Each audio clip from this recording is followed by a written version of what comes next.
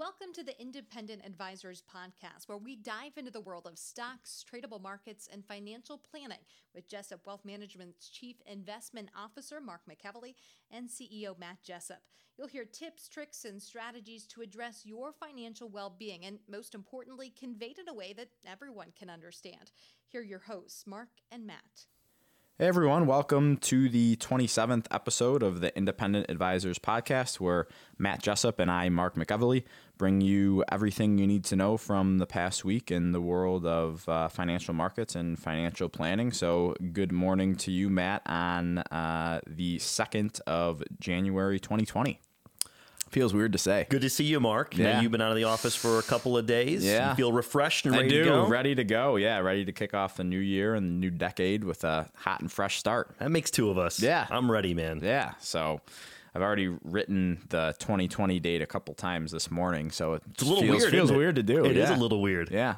So, well, we hope everyone enjoyed the holidays and had a good new year, and we're excited to kick off the new decade and new year and continue to grow and make this podcast better for everyone that's listening. So, I really hope people are getting a lot out of it. Not only, current market events, things that we're noticing, the financial planning topics of the week. I really hope that they take advantage of it in 2020. Yeah, absolutely. So as always, we'll recap the performance for the month of December and the full year of 2019. So this data is from December 31st, market close, and the data is from stockcharts.com. So for the month of December, the S&P 500 index was up 2.86% and up 28.88% for the year. The Dow was up 1.87% for the month and up 25.34% for the year. The NASDAQ up 3.54% for the month and up 35.23% for the year. The IWM ETF that tracks the Russell 2000 index was up 2.79% for the month and 25.39% for the year. So small caps made a bit of a charge in the second half of the year because it was lagging earlier in the year. If you go back and listen to the previous podcasts, it was always, trailing behind the major indexes. So correct. That's good news for the market. The international index, ex-United States, was up 3.09% for the month. So a strong month for international stocks, and was up 18.97% for 2019. The 3-month Treasury currently yielding 1.55%, the 2-year Treasury 1.58%, and the 10-year is at 1.92%. So that 10 years inching up here. I mean, the next psychological hit is that 2% even number, yeah. And then that's what you're probably going to see at mainstream news. Right. So the markets finished off the year pretty strong, Matt. There really weren't any major blips, only a couple here and there, but really not even noteworthy of discussing. No, I mean, people kind of behind the scenes, you and I are reading research of concerns about just liquidity behind the scenes with just year end and banks, but kind of seems that the Fed stepped in and really, let banks borrow as much as they wanted on an overnight lending basis. Mm-hmm. So, I really didn't see anything in the credit markets near the end of the year. You had a melt up in equity prices. So nothing that is kind of flashing, warning going into the end of the year. So everything we kind of have been talking about, I think kind of made its way through the system. Right, exactly. And then, as we go into earnings seasons, it could get a little more quiet before earnings start to report. So earnings really kick off with the banks starting on Tuesday, January 14th, Matt. And yep. That's the so first just real quick, to educate listeners, when Mark says a quiet period, companies cannot be talking about their earnings or about things going on roughly 2 to 3 weeks leading up till their earnings announcement. So you tend to have not a lot of news flow from these companies leading up to their earnings release. Is that the best way to say it, Mark? Yeah, absolutely. Yep. Okay. So, this is kind of the time where we'll see companies that are expected to report strong results for the fourth quarter will make their pre-earnings runs, and companies that aren't expected to do well will make their pre-earnings falls when, Wall Street's placing their bets on who's going to report well and who's not going to report well. But overall, we might just chop around for a little bit here and might have some more activity in individual names, but maybe not as much in the major indexes. Yeah, so the bulk of the names are going to report the third and last week of the month is the bulk of the names, say, in the S&P 500. Yep. Okay. Yeah. So like Apple, Boeing, MasterCard, Facebook, GE, and McDonald's. Yep, and Starbucks, that's all on the 29th, it looks like, and these are estimated dates. But, yeah, it looks like, the last 2 weeks of the month there, it's going to be pretty busy in terms of earnings reports. Yeah, McDonald's, I just to throw it out there just to be specific, they're on January 21st. I was just picking one. Yeah. So I apologize. Yep. So U.S. and China, I heard, Matt, are expected to sign a phase 1 deal on January 15th here in the U.S. Correct. I saw that as well. That'll be interesting. Is there anything else you want to say regarding that? No, just that hopefully, we'll see what happens if that is the date that it happens. But as we both know that, things have gotten change. Pushed back. If the past is indicative of future dealings, then we all know that this is probably a 50-50 if it gets toss-up right now. The other thing that was interesting, Mark, I saw with that announcement is that it will also kick off the beginning of phase 2 talks. Mm-hmm. Now, my personal opinion is, assuming phase 1 gets signed on the 15th, I think Wall Street's going to be very, they're not going to move. The market's not going to move to any sort of phase 2 headlines because realistically, nothing's going to happen until past the election after this. Yeah, I agree with you. Yep. I don't expect the market to move much on anything regarding a phase 2 deal. Right. Just my 2 cents. Yeah. And then the last piece of news from the past week is that, markets are going to be watching different economic data this upcoming month, such as the December jobs report. So is there anything you want to add to that? No, I mean, economically, the raw data that we've been getting, Mark, especially, about the consumer has been good / strong lately. Mm-hmm. So I think the market and us are going to be looking at that raw data to make sure that trend continues. Yeah. So, that data is going to be coming out. So I don't expect any change that I've seen. Right. Have you seen anything to? No, I haven't either. Yeah. Like, for example, Amazon came out, they're a good barometer, and they said, retail spending on their system was the highest it's ever been. Yeah. And that was just a week ago. And so you got to start reading the tea leaves from these different companies and relate that to where the consumer stands. So again, that's just one data point, but I think it does point to still a strong consumer. And remember, the consumer drives 2/3 of our U.S. economy. Yeah. And I guess I got a question for you on that. So I saw and was reading some stuff the other week about how a lot of companies like Amazon, and I know Peloton does this too, is they're letting people pay for things monthly without any interest. Yes. So is that an indicator to you of any sort of, you think the consumer is going to stay strong, or you think it's going to begin to weaken just because, these companies are becoming more and more lenient to keep consumers spending? So I just thought it was an interesting data point that, these companies are. But my initial gut reaction to that is, I think with the banking environment getting a little bit more, friendly to loaning out money, you're starting to see that trickle through the system. Mm-hmm. And, you take an example of a Peloton and, we own the equipment in our office gym. Mm-hmm. You take a piece of equipment that costs several $1,000s, what's a quick way to sell more of them? Allow people to pay over time in a very easy way. And so, it doesn't surprise me at kind of this point in the economic cycle that we're starting to see that. Yeah. I mean, does it point that, we're near the peak consumption? Who knows? Who knows, right? But, from a standpoint of, stock market, corporate earnings, consumer spending, these are positive data points for the time being. Yeah, I agree. Okay, well, let's move into some tweets, articles, and research from the week. So I'll let you kick it off this week, Matt. All right, Mark, I got a couple. So first is just overall what I would call cash flow into stocks. So with the stock market at a 52-week high, you and I look at data that will give us some idea on who's buying stocks and who's not, right? Right. So the first piece of data is from the head of research at Top Down Charts. He posted a tweet on December 28th at 2:54 p.m. And it was a chart that is from State Street, okay? They're a big custodian for institutional investors, Mark, as you know. Yep. And the chart was indicating here that, you're not seeing institutional investors following the rally into stocks in the fourth quarter, meaning institutions were not big buyers of stocks despite them doing well in the fourth quarter. Mm-hmm. So when someone says, well, Matt, what is like an institution?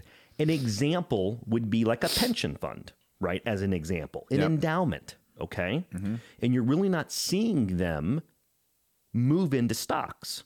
Now, I think what you could see, Mark, is maybe some rebalancing coming up here in the first quarter where these pension funds say, we'll meet and they'll say, what's going to be our strategy for 2020? And they might change, but the data is indicating they were not big buyers in the fourth quarter. Right. Okay? Right. Now, the other thing that he posted, same gentleman, head of research, Top Down Charts, tweet posted December 28th at 2:53 p.m. It was in regards to hedge funds and looking at flows of hedge funds. Now, for listeners, hedge funds tend to be more active in raising and lowering stock exposure. And the chart that was posted, the source that he cited on the chart at the bottom was Nomura, which is a research firm. And this chart goes back to 2017, Mark. And in plain English, it's showing the highest level of stock exposure on a long basis, meaning they are anticipating prices going higher, going back 2 years. Mm-hmm. So again, institutions, long-term money has not been buying in the fourth quarter. Maybe the more short-term money, hot money, has been. Yeah. So just throwing out data points. Yeah. It's right. Two different views on the market from some big players in the financial industry. So I'm going to speculate. My speculation is the institutions, the real long-term money, at a certain point, they're not going to be getting the returns in bonds. Rates have come down. And as the bonds that they're in mature, they're going to need a return. And they're not going to get it in the bond market. So where's that money going to go? Yeah. And stocks could be one of those avenues. Mm-hmm. And we're talking very big picture, big theme things. But, down the road, a pension fund ain't going to hack it with the returns they need to do with 40 or 50% stock exposure. It's just not going to happen. Yeah, exactly. And maybe some of that, who knows, maybe I'm just speculating here, but maybe some of that is that they're concerned about what's going to happen with the election and all that. So could be interesting. I'll turn it back to you. So this chart was, again, from Mr. Thomas of Top Down Charts from December 28th. So he posts some good charts every week that Matt and I usually look at. And it's an update on the worst performing S&P 500 index sector the past 12 months and, quite frankly, the past decade has been energy. So, while the stock market has hit all-time highs several times over the past decade, the energy sector barely gained over the past 10 years, and oil prices have come down. So the S&P 500 energy index over the last decade, Matt, has only risen 6.3%. And that's a return over 10 years. Over 10 years. That's not annualized. That's not annualized. Correct. That's starting from zero, 6.3% at the end of 2019. And just to follow that up, light crude oil is down 23%. So again, commodities have been getting absolutely killed with the strong dollar and with the strong stock market over the last decade. And I could even contend, more fuel efficient cars here in the U.S. on top of the fact that these drillers are more efficient technologically in drilling. So they are producing a lot more oil than they used to with the same well a decade ago. Mm-hmm. And all these things have been weighing on the prices of, West Texas crude. Yeah. Yeah. So are energy stocks cheap? I think so. but they're also cheap for a reason. So I think it's taking a shot in the dark, kind of. If you want to try to, pick something up off the floor, then energy could be it. But, this could go on for another 6 months or another 5 years or another decade. No one really knows. So thought that was interesting. So, so for listeners, what Mark and I kind of look at is, big theme changes. 1 or 2 quarters of outperformance, say, by a sector is not going to deviate, a drastic change when you're looking at a 10-year trend. Right. So just a little tidbit there. Yeah. Okay. Yep. I got one for you. So, how has the market performed, Mark, after a period of consolidation like we saw after the fourth quarter of 2018? Okay. So to remind listeners, the fourth quarter of 2018 was the worst single quarter for the market going back a decade, right? So the same gentleman at Top Down Charts, he had a ton of them, good stuff. Yeah. He posted a piece of research, and it's from Funsat and Bloomberg, okay? And it looks at similar periods where the market consolidated. Because remember, after the fourth quarter sell-off of 2018, we didn't get past that high it made in 2018 till just this past September. Yeah. Right? It took that long. Yep. Right? So it goes back and it says, in similar time periods, back in 53, there was a recession, 1953.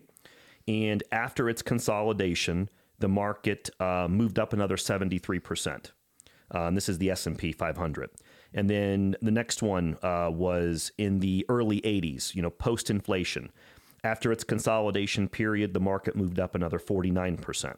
And then in the 2014 to 2016 mini recession that we had, the market moved up another 30% after that consolidation period. So the chart is kind of relating to people that say, well, after such a move last year in 2019, Mark, stocks have to be capped out. Yeah. And I think the reason he posted this chart was to just give data points, not to say the market is going to continue going up, but to give you data points at similar times where the market consolidated, just to give some perspective. Yeah. That's the best way I can say it. Yeah, exactly. And then, a real life example, just the other day, I was talking to someone who's not in the market currently and said that he knows he needs to, but he's uncomfortable doing it at these levels. And, I think that's, just a loser's game. It is, because by the time you're comfortable, the gains are already in. Yeah. Yeah. So that's kind of interesting. If it were easy and comfortable, you would not be able to get the returns that you do. Right. I mean, the reason that people over a long term are able to get higher rates of return than money market and CDs is that the fact that there is risk, there is volatility. And if you're putting money to work only at points in the market when it feels comfortable, that's not a strategy that I would recommend. Right. Okay. Yeah. Yeah. I know me and you always say when it's the most painful and feels like the worst decision to make is usually the time when you need to do it. I mean, the last time where it was extremely painful to hit the buy button, I'm talking like I was cringing, was Christmas Eve of last year. Mm-hmm. I remember, and we were buying as much as we could in the last 15 minutes because things were tanking so fast. And that was not comfortable to hit that buy button. No. But then retrospectively, we're high-fiving each other, 6, 9 months, 12 months later. Yeah. Yeah, exactly. Let's see. One more here. And this is from a person on Twitter. His name is Holger Shapitz.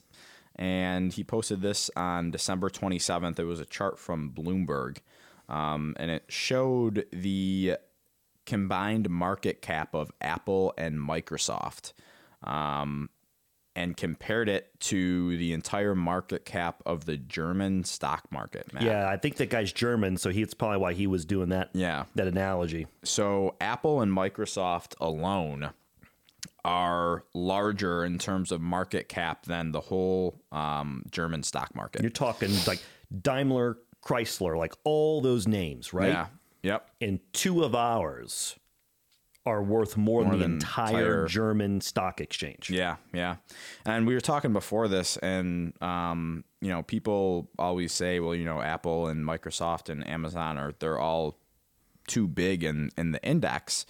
And I was listening or reading something the other week that mentioned that at one point, I think it was in the early 2000s or late 90s, don't quote me on the date, but at one point, IBM was 9% of the overall index, where Apple is only 4.5%. So just to put that in perspective as well. That's an excellent point. Yeah. That's an excellent point. So it's interesting just to see that, two U.S. companies are larger than the total stock market of Germany. So that's just hardcore. thought that was an interesting hardcore topic. Okay, moving on to the financial planning topic of the week. Let's do it. It's an article on investmentnews.com, and it was titled "Advisors Expect More Roth Conversions Under Secure Act" by Mark Schaaf Jr. And I thought this was good to bring up, Matt, because it's kind of a follow-up to last week's discussion. And I think the biggest change is the elimination of the IRA stretch provision for beneficiaries inheriting IRAs from people other than their spouse. All right. So I just wanted to... Well, can I run the fire drill what that means in plain English? Yeah, absolutely. Yeah. So in essence, the way the Secure Act works now is if someone passes and you're married, and you have your spouse as the primary beneficiary for 100%, your spouse can take that IRA over, it goes into their name, and life moves on. However, if you're transitioning money to the next generation, the way it was prior to the Secure Act getting passed is your beneficiaries could stretch the withdrawals over their lifetime, whereas the Secure Act, listeners, is bringing that just to a maximum of 10 years. 10 years, yeah. So you have, upon the data passing, when you get that being the next generation, you have 10 years to fully withdraw that IRA. Yeah. Which, if it's a traditional IRA, that's a taxable event when you make those withdrawals. Yeah, exactly. And I think this is going to take a lot of education for a lot of people, because if people don't really realize that and they inherit an account and then 10 years goes by. Oh boy. And they have to do it all in 1 year.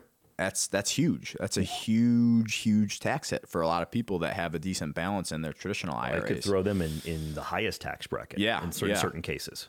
So I think this was a good point made by this article that, advisors are going to be pushing more people to do Roth conversions if passing on wealth to the next generation is important to clients. So the article says that the bill requires most non-spouse beneficiaries of IRAs to take distributions over 10 years instead of over their lifetimes, like you said, Matt. That limitation on so-called stretch IRAs could cause a stampede toward Roth IRAs. Converting from a traditional IRA, which allows tax-free contributions and then taxes withdrawals, to a Roth IRA, which applies the tax on contributions rather than withdrawals, would ease what could be a substantial tax bill for IRA inheritors after a decade. So people who have saved $1 million or more in an IRA and plan to pass it on to someone other than their spouses should consider doing Roth conversions, said Ed Slott, president of Ed Slott and Company. So I think this is a pretty big planning opportunity for advisors and their clients, Matt. And again, like I said, especially if passing wealth to the next generation is important to them. Yeah, there's so many variables, Mark. That's why there's going to be no, hey, this is the rule of thumb. I'm going to give listeners an example. So, you're the parent and you are in your late 80s, right? And let's say you're in a relatively low tax bracket. Well, let's say you're the last one living between you and your spouse, and that money's going to go to the next generation, and you have 2 kids, and they're both high income earners. It probably would make sense to be converting that at your low tax bracket, so that way when the money does go, your kids aren't taking it out at their high tax rate. So I'm giving you a one-off example to where it could be justifiable. Right, exactly. But there's so many variables that go into this. I think it's going to be dangerous for the investment community. And you see these commercials from the big brokerage firms. There's not going to be a one-size-fits-all on this. No, I don't think there will be either. And,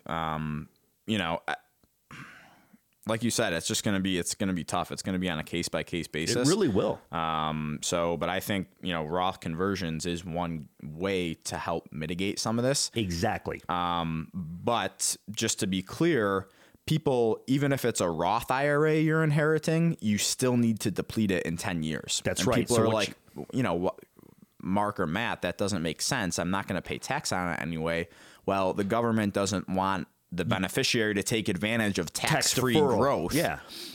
In a Roth IRA. So, they're going to nip that in the butt too. So even if it's a Roth IRA, even though you're not going to pay tax on it, by the end of 10 years, the account still needs to be depleted. Yeah. I mean, where my mind goes is you take that next generation that's inheriting that and they're converting it. They're having to take the forced withdrawals from the Roth, put it in an after-tax brokerage account. All of a sudden, that client might not be used to a 1099 coming in the mail that shows interest, Mark, dividends, capital gains. That's going to be an education process for the next generation that maybe doesn't have a lot of experience with investing that, say, their parents did. Yeah. And that's where, when they can find a trusted advisor that they enjoy to work with that can spend time educating them on these factors, I think it's going to be big. So, as our industry gets more and more complex, and you have to make these types of decisions, I think it just puts practices like ours in the driver's seat to really provide those services. Yeah, no, I agree. So that's my little plug right there. Yeah, I agree with you. So we don't have any questions submitted from listeners today, but I did want to mention that I completed my New Year's resolution for 2019, Matt. I would love to hear it. Which was reading at least 10 pages per day. So I wasn't a big reader growing up, and that's something that I wanted to change, and I didn't really enjoy it. But now that I'm reading stuff that I actually like and not books for English class in in high school, I really enjoyed it. And it turned out to be 15 books for me this year. So I just wanted to list off a couple of my favorites if people are looking for a good book to read. Let's do it. Go ahead. The first one I read was Killing Kennedy. So that was a really good book. It was written by Bill O'Reilly, and I'm just someone who's like fascinated by stories about past presidents. So I really enjoyed reading that book. And I think it's a really easy read for people. Another one is called Never Split the Difference by Chris Voss. And I think you would like this one, Matt. Okay. It's about and Chris Voss was a former hostage negotiator for the U.S. Okay. So he, after his career doing that, he moved into the corporate world and helped train executives and employees how to negotiate contracts and salaries and that type of thing. So that was a pretty cool book that I enjoyed too. The next one that I really enjoyed was called Barbarians at the Gate by Brian Burrow and John Heiler. And that was about the merger of Reynolds and RJR Nabisco back in the day. So that was in the 80s, right? Yeah. So that was really, really insightful. It's a long read. It's 544 pages, but if people like reading about talks about the LBO, corporate America, leverage buyout. Yeah. So I mean, as us in our industry, I found that extremely interesting. And then the last one that I'll mention was this is another finance book. It's called When Genius Failed by Roger Lowenstein.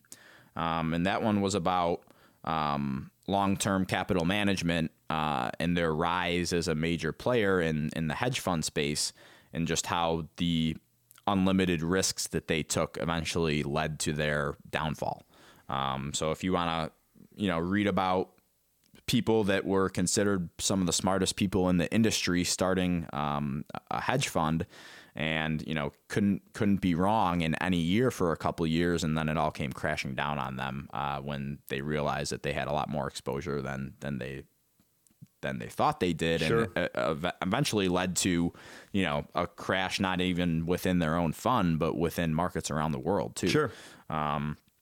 So that's a really good one too. And most of these were all easy reads, but just wanted to mention a couple of my favorites from the year. So I love that, Mark. Yeah. Do you have anything for 2020 what's your 2020 push? I'm still working on it. Okay. I'm still working on it. One of them is to get a road bike and start like biking outside. That'd be fun. Dayton, there's a lot of like some of the best bike paths in the country because it's so flat here. There are people that travel here in the summer on the weekends. They keep second homes here just because our bike paths are the best. Yeah. I heard about this. So me and you are both into the Peloton thing, and I want to try to ride outside a little bit. So I know Aaron in our office is a biker, so I'm going to try to have him help me get started on getting a road bike and just biking outside a little more. But I want to come up with something else too, but I still have to figure that out. How about you? I love it. All right, I got 2 this year.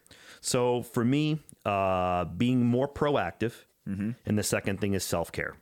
One thing that I always get kind of stuck in is, not being up to my standards of being proactive. Yeah. I consider myself a proactive individual, but not where I want to be. And the second thing is just self-care. There's times where, things will come up and I've had to cut out, say, that workout. Yeah. Yeah. And, I'm treating going forward in 2020, I have to be able to take care of myself so I can take care of others, right? My family, our clients, this firm. And so, those are going to be my 2 big priorities for 2020. Yeah, I think that's great. I think it's great. I think, for anyone in any industry, a lot of people can sympathize with the fact that sometimes work takes over your life. Sure. And, you forget about the things that are sometimes more important than work. So I think that's great. It's a good thing. Okay, well, we'll leave it at that for this week. So thank you for listening to the first episode of the new decade and the 27th episode overall of the Independent Advisors podcast. Hope you all have a wonderful rest of the week, and we will be back with you next week. Have a great weekend. Thank you for listening to the Independent Advisors podcast. If you're interested in hearing more, hit the subscribe button so you can be notified every time a new episode gets released. Feel free to share with friends, family, and follow us on Twitter at Jessup Wealth, Facebook, and LinkedIn. Mark and Matt will continue to share beneficial information on these social media sites. And also check out the podcast tab on their website. That's www.jessupwealthmanagement.com. Here you'll find links to every episode of the Independent Advisors. Have questions or topics you want to discuss on the show? Message us on Twitter, LinkedIn, or send an email with the words questions and topics in the subject line to mark@jessupwealthmanagement.com, and we'll talk about it right here on the podcast. Certain sections of this commentary may contain forward-looking statements based on reasonable expectations, estimates, projections, and assumptions. Forward-looking statements are not guarantees of future performance and involve certain risks and uncertainties which are difficult to predict. All indices are unmanaged and are not available for direct investment by the public. Past performance is not indicative of future results. This podcast is provided for general informational purposes only and does not constitute either tax, legal, or financial advice. Although we do go to great lengths to make sure our information is accurate and useful, we recommend you consult a tax preparer, professional tax advisor, financial advisor, or lawyer regarding your specific circumstances. Investing involves risk, including the loss of principal. No strategy can guarantee any objective or goal will be achieved. Advisory services offered through Commonwealth Financial Network, a registered investment advisor.